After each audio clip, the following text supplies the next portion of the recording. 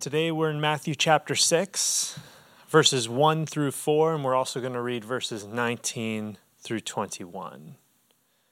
Matthew chapter 6, verses 1 through 4, and 19 through 21. Jesus says, "Be careful not to practice your righteousness in front of others, to be seen by them. If you do, you will have no reward from your Father in heaven. So when you give to the needy, do not announce it with trumpets, as the hypocrites do in the synagogues and on the streets, to be honored by others. Truly, I tell you, they have received their reward in full. But when you give to the needy, do not let your left hand know what your right hand is doing, so that your giving may be done in secret. Then your Father, who sees what is done in secret, will reward you." Verse 19, "Do not store up for yourselves treasures on earth, where moths and vermin destroy, and where thieves break in and steal. But store up for yourselves treasures in heaven, where moths and vermin do not destroy, and where thieves do not break in and steal. For where your treasure is, there your heart will be also." So today we're talking about money. Now, let's be honest. None of us showed up here today hoping that we were going to talk about money. At best, this is a conversation that makes us all a bit uncomfortable. And for some of us, it triggers some strong emotions. We don't like to talk about money, especially in the church. This is true for a couple reasons. One, because the church has had an increasingly bad reputation when it comes to money. The public scandals, the excess, or simply a lack of transparency all contribute to this bad reputation. And these are not just issues with the mega churches or celebrity pastors in their private jets, but churches of all shapes and sizes have had problems with the way that they handle money. And as a result, we have lost the trust of many, both in and out of the church. A second reason we don't like to talk about money is because in our culture, money is a taboo topic. Now, of course, showing off your wealth is not taboo, but discussing the specifics of salary, debt, and spending is off limits in most settings. In fact, just this year, a handful of states passed salary transparency laws. These are laws that require companies to disclose salaries to the public. Now, this has been the norm in many countries, such as Canada, France, Spain, Portugal, and Switzerland, but only 8 states in America have these laws, and they're not exactly popular. We have a cultural aversion to talking about money, and though it's not the only factor, this certainly contributes to our resistance to having this conversation in the church. We don't like to talk about money, and I don't want to talk about it. You don't want me to talk about it, yet here we are. Jesus doesn't really give us much of a choice. So contrast this with Jesus, who talks about money constantly. Almost 25% of Jesus' recorded teachings have to do with money. 25%. Here's just a few things that Jesus has to say on the matter. I'm just going to read through some of these statements that Jesus has said. "Give to the one who asks you. Do not turn away from the one who wants to borrow from you. One who is faithful with very little will be faithful with much. Therefore, if you have not been faithful in handling worldly wealth, who will trust you with true riches? Be on your guard against all materialism, for one's life does not consist in the abundance of possessions. Do not extort money from anyone by threats or by false accusations, but be content with your pay. If you want to be complete, go and sell your possessions and give to the poor. Then you will have treasure in heaven. Then come and follow me." How hard is it for a wealthy person to enter the kingdom of God? It is easier for a camel to go through the eye of a needle than for a wealthy person to enter the kingdom of God. It is more blessed to give than to receive. Jesus makes it very clear. How we think about and how we use our money matters. And if we are going to follow Jesus, if we're going to participate in his kingdom movement, then talking about our money cannot be off limits. While we don't need to have it all figured out tomorrow, it is essential to our discipleship journey that we take Jesus seriously on an issue that clearly matters a lot to him. So Jesus' ultimate goal and our main point for our time together tonight is that his kingdom would be known for their radical generosity. Jesus' ultimate goal is that his kingdom people would be known for their radical generosity. N.T. Wright writes in his commentary on Luke, the kingdom that Jesus preached and lived was all about a glorious, uproarious, absurd generosity. The kingdom that Jesus preached and lived was all about a glorious, uproarious, absurd generosity. It sounds a lot better in a British accent. I can't do that. So with all this in mind, let's take a look at our passage again. It's going to be up on the screen here for you. I want you to notice in these first few verses that Jesus assumes that our generosity is motivated by reward. He assumes that we're motivated by reward, and that's not necessarily a bad thing. Look, he begins by saying, if you give in order to receive attention or praise from others, then you will receive just that, attention and praise from people, but you will not receive the reward from God. So there is a reward from God, but the question is not whether or not you'll receive a reward, but where you will get your reward from.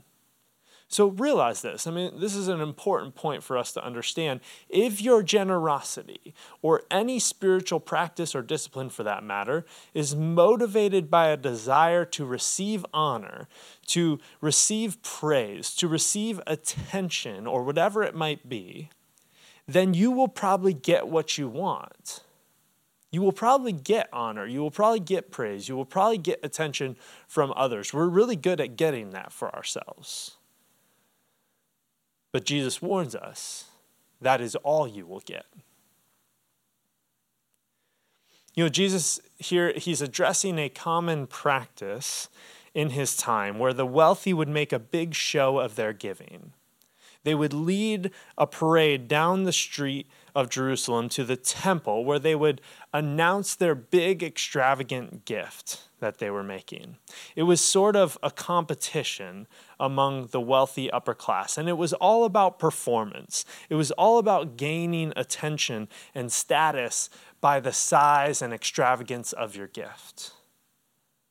So we hear this and we think, well, none of us would do that. None of us would lead a parade down Gay Street here and come and present our gift and make a big show of it to try to get the attention of others. But if we're honest, the motivation that is behind this practice 2,000 years ago is still there in the things that we do today.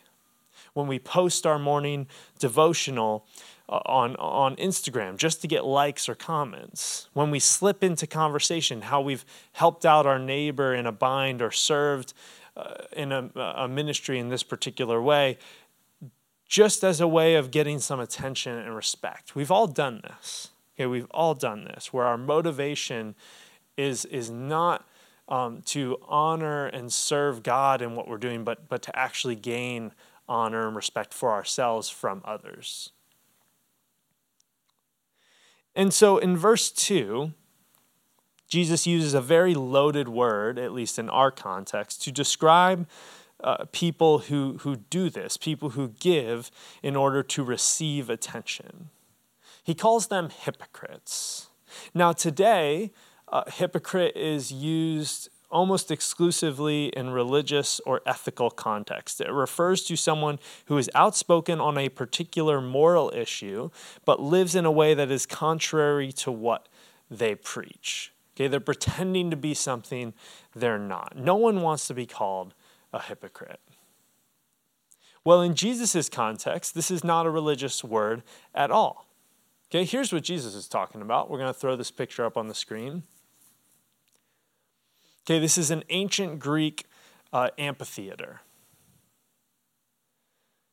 Okay, and the word hypocrite, what it means is actor.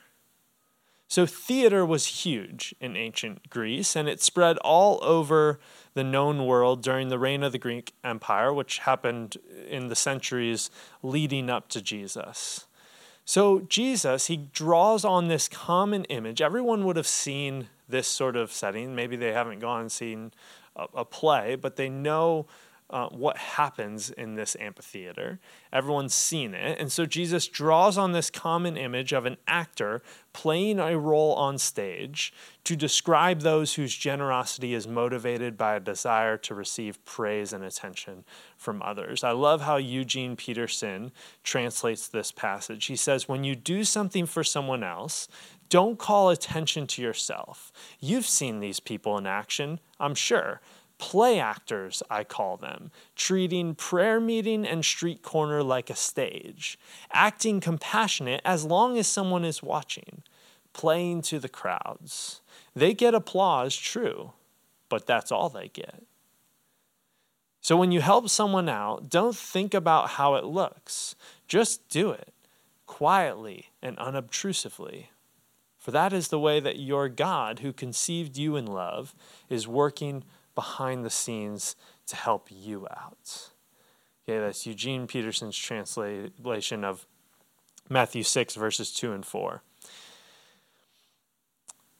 So in this sense, it's easy to understand what Jesus is getting at. Okay, these are people who put on a mask of generosity. They put on this appearance of generosity, but underneath, their giving is motivated by a reward that is self-serving.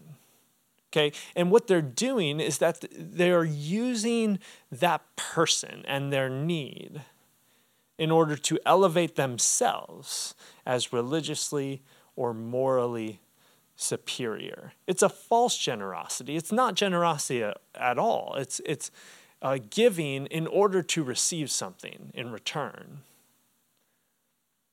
And Jesus says that the reward for a false generosity is at best temporary and will ultimately leave you empty. Jesus really doesn't want his kingdom people to practice a false generosity. However, he really wants them to be known for true generosity. So what is true generosity? What motivates it? And what is the true reward? Because it's not generosity with no reward, right? Jesus says there is a reward, but it's not the approval, the reputation, or the status that we often look for. So jump ahead to verses 19 through 21. Jesus says, "Do not store up for yourselves treasures on earth, where moth and vermin destroy, and where thieves break in and steal." This is temporary treasures, things that will fade, things that can be taken away. "But store up for yourselves treasures in heaven, where moths and vermin do not destroy, and where thieves do not break in and steal." This is an eternal or lasting treasure. And then he ends with this short, memorable line. He says, "For where your treasure is, there your heart will be also." Tom Wright translates this line as, "Show me your treasure, and I will show you your heart." So the first thing I think needs to be said here is we hear the phrase treasure in heaven, or in verse 1, a reward from your Father in heaven, and our mind often goes to the next life. so to speak, or eternal life. We tend to think that Jesus is talking about solely a future reality here. So our interpretation of this little passage becomes, we should give generously now so that someday when we die and go to heaven, we will be rewarded. Okay, it doesn't so much affect us now. We might actually lose out now and suffer a little bit now, but we can at least take comfort in knowing that in the next life we will be rewarded. But we have to constantly remind ourselves that that is not what Jesus is talking about. Jesus, his main concern was not us dying and going to heaven, particularly not in the Sermon on the Mount. Jesus' main message was that he had come to bring the kingdom of God here, to bring heaven to earth. And he's telling us this is what it looks like. So heaven is not some far off, unreachable place where some of us will go and live eternal spiritual lives. Heaven is God's space, and it was created to be united with earth. Think Garden of Eden, right? Heaven and earth fully united. And the story of the Bible, which reaches its climax in Jesus, is all about these two spaces, heaven and earth, that have been torn apart, coming back together. Heaven coming down to earth and reuniting together. Okay, it's not about us leaving earth and go to heaven, but heaven coming to earth. That's what Jesus is all about. So when Jesus says our reward is in heaven, there's certainly a future element to that as we wait for the renewed heaven and earth, but there is also very much a present reality. Okay, there's a present reality to that as we participate in the spreading of Jesus' kingdom here and now. This is what Jesus is getting at when he said to his disciples, "It is more blessed to give than to receive."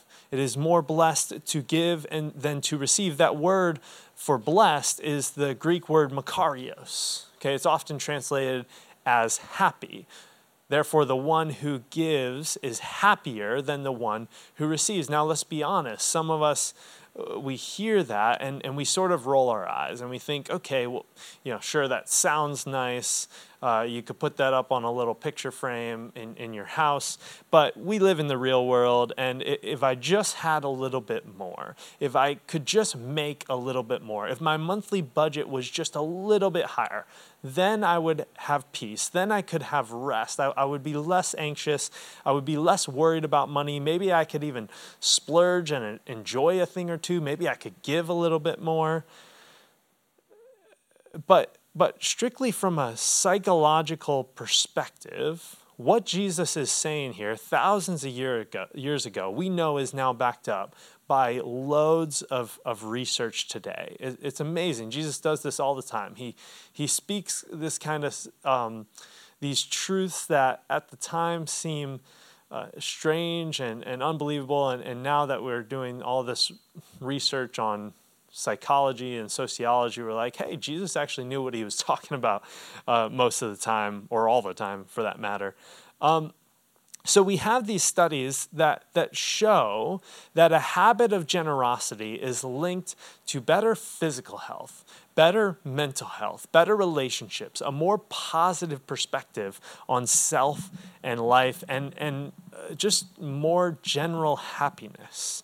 In contrast, there was a 2010 study performed by Nobel Prize winner Angus Deaton, and he revealed that having more money, or storing up worldly treasure in Jesus' words, did not lead to more happiness. Instead, an increase in annual income above a certain amount was linked to a decrease in overall health and well-being. Now, of course, there's certainly debate around that, and of course someone can have a lot of money and be happy, but the fact remains that a life characterized by generosity, a life that is oriented around giving rather than receiving or storing up, leads to more joy, more gratitude for what you have, more contentment, more compassion for others. As Jesus said, it is more blessed to give than to receive. This is a scientific fact. But there's more to what Jesus is saying here than just a social and psychological reality of feeling good or feeling happy. This word blessed, that the word that Jesus used, blessed or makarios, it clues us into a very important reality about the reward that comes from true generosity. Do you know, where does Jesus repeat this word over and over again? Okay, we've looked at it together. The Beatitudes, right? Okay, the Beatitudes are blessings. Jesus opens the Sermon on the Mount. We spent 6 months in this. He opens the Sermon on the Mount with a series of 9 blessings. Okay, you might remember them.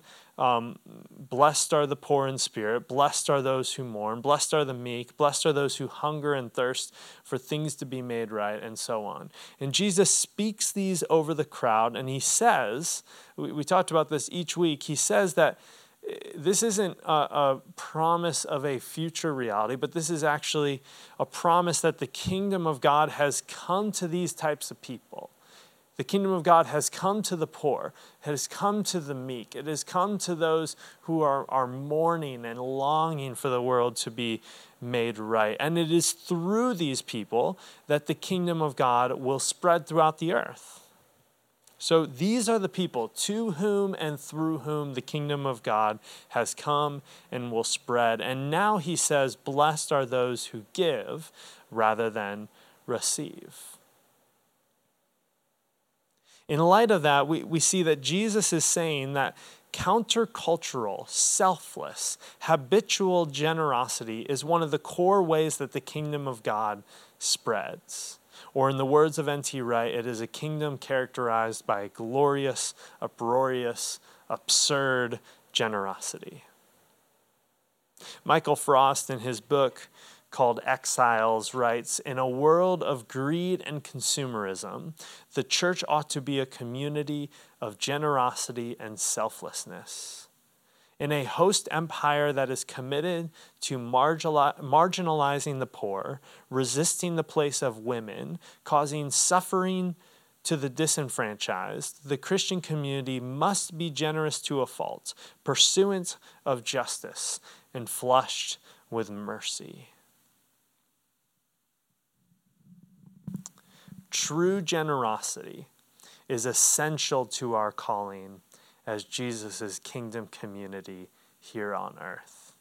True generosity is not motivated by self-serving attention or glory, but a deep longing to fulfill your purpose in Jesus' kingdom movement here on earth. A truly generous person doesn't need to flaunt or perform their generosity, just like they don't need to make a big deal out of breathing or walking. True generosity just flows naturally out of a person whose heart lies in Jesus, lies in his kingdom, and in his daily provision, rather than their own comfort, their own gain, their own security, their own kingdom. For where your treasure is, there your heart will be also.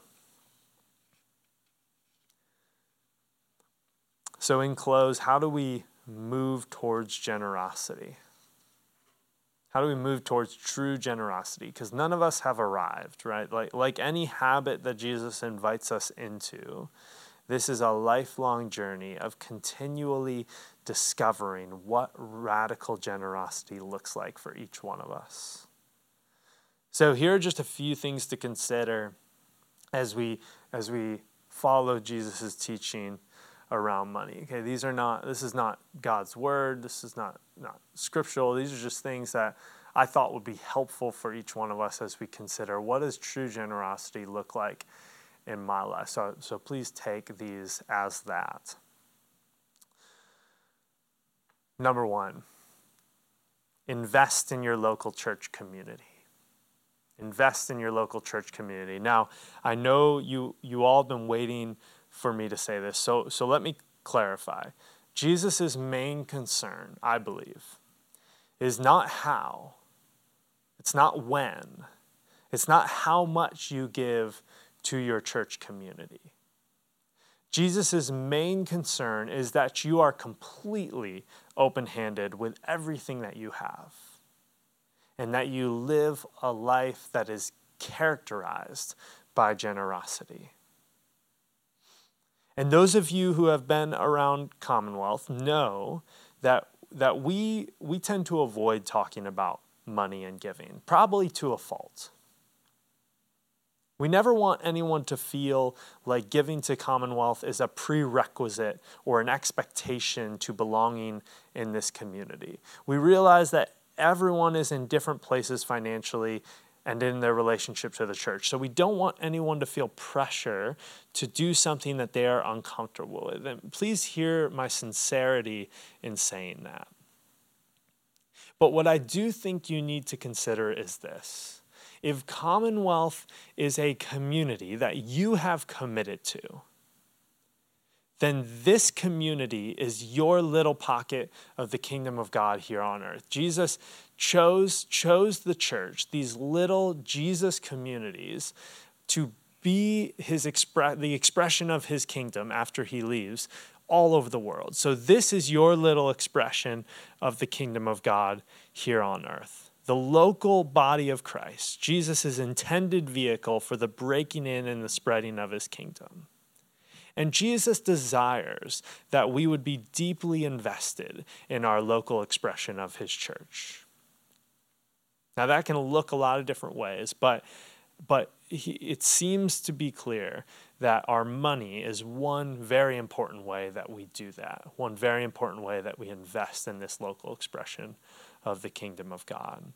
So the first thing to consider, I believe, is to invest in your local church community. The second thing is start a blessed fund. Start a blessed fund. Okay, this is a really, I think, wonderful and easy thing to do. Every month, as you do your budget, just set aside a certain amount of money. Maybe it's $100, maybe it's $200, maybe it's just $50, $20, $10, whatever it is for you. Just set aside a certain amount of money every month.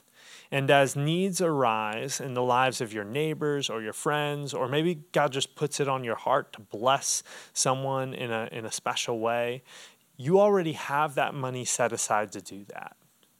Okay, you don't have to think, oh, well, do I have to move stuff around and adjust things to make room for this? You already have the money set aside.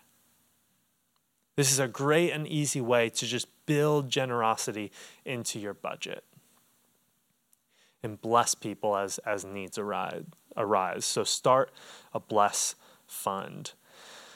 Number 3, practice creative generosity. Practice creative generosity. Depending on your season of life or your financial situation, generosity with money may be difficult. Okay, I understand that. And it's never impossible. Okay, it should always be a part of our generosity, but there's plenty of ways to live a radically generous life when money is tight. Hospitality, right? Open up your home to people. Have them over for a home-cooked meal, or if you can't swing the meal for whatever reason, just have them over for coffee or tea. Some people may have never had someone just welcome them into their home and be served a cup of tea. Okay, that can be a generous thing to do with your time and with your space. Practice regular hospitality. Maybe next time you're baking, okay, double the recipe and then walk around your block and just deliver baked goods to your neighbors. Just a great, easy way to bless someone. With some home-baked goods. Grow a garden. A lot of us are doing gardens, especially right now in the spring. Grow a garden and then just invite neighbors over to come pick as much as they want. There might be none left for you, but you just bless your neighbors with whatever grows in your garden. Invite them over. Have a vegetable picking party.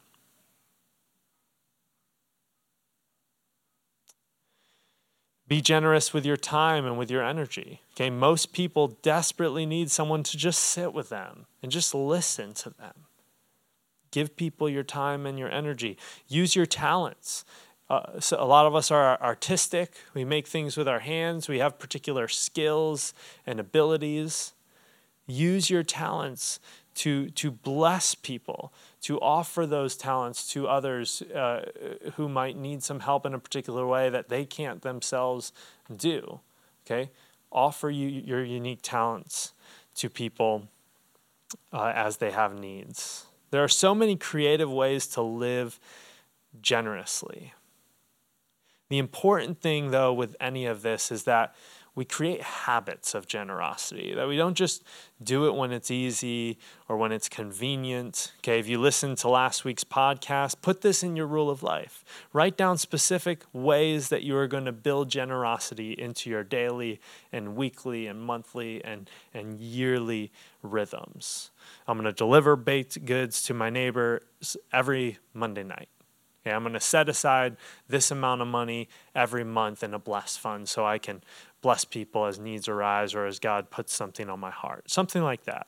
But it's important that you establish, whether it's creative generosity, whether it's giving financially, that you establish habits of generosity in your life. Number 4, increase your standard of giving before you increase your standard of living. Increase your standard of giving before you increase your standard of living. If you've ever received an increase in your income, you know how easy it is to immediately increase your standard of living to match your income. Money was tight. You had no margin. You thought, if only I was making a little bit more. Then you start making a little bit more, and all of a sudden money is tight again. You have no margin, and you think, if only I'm just making a little bit more. We tend to always spend whatever comes in, and if we're not intentional, we'll end up just spending everything we make each month. Radically generous people prioritize generosity above all else. The first thing to come out of their paycheck every month is what they are giving away, and then they live on the rest. So when you receive an increase in your income, which I hope we all do at some point in our lives, we're pretty young.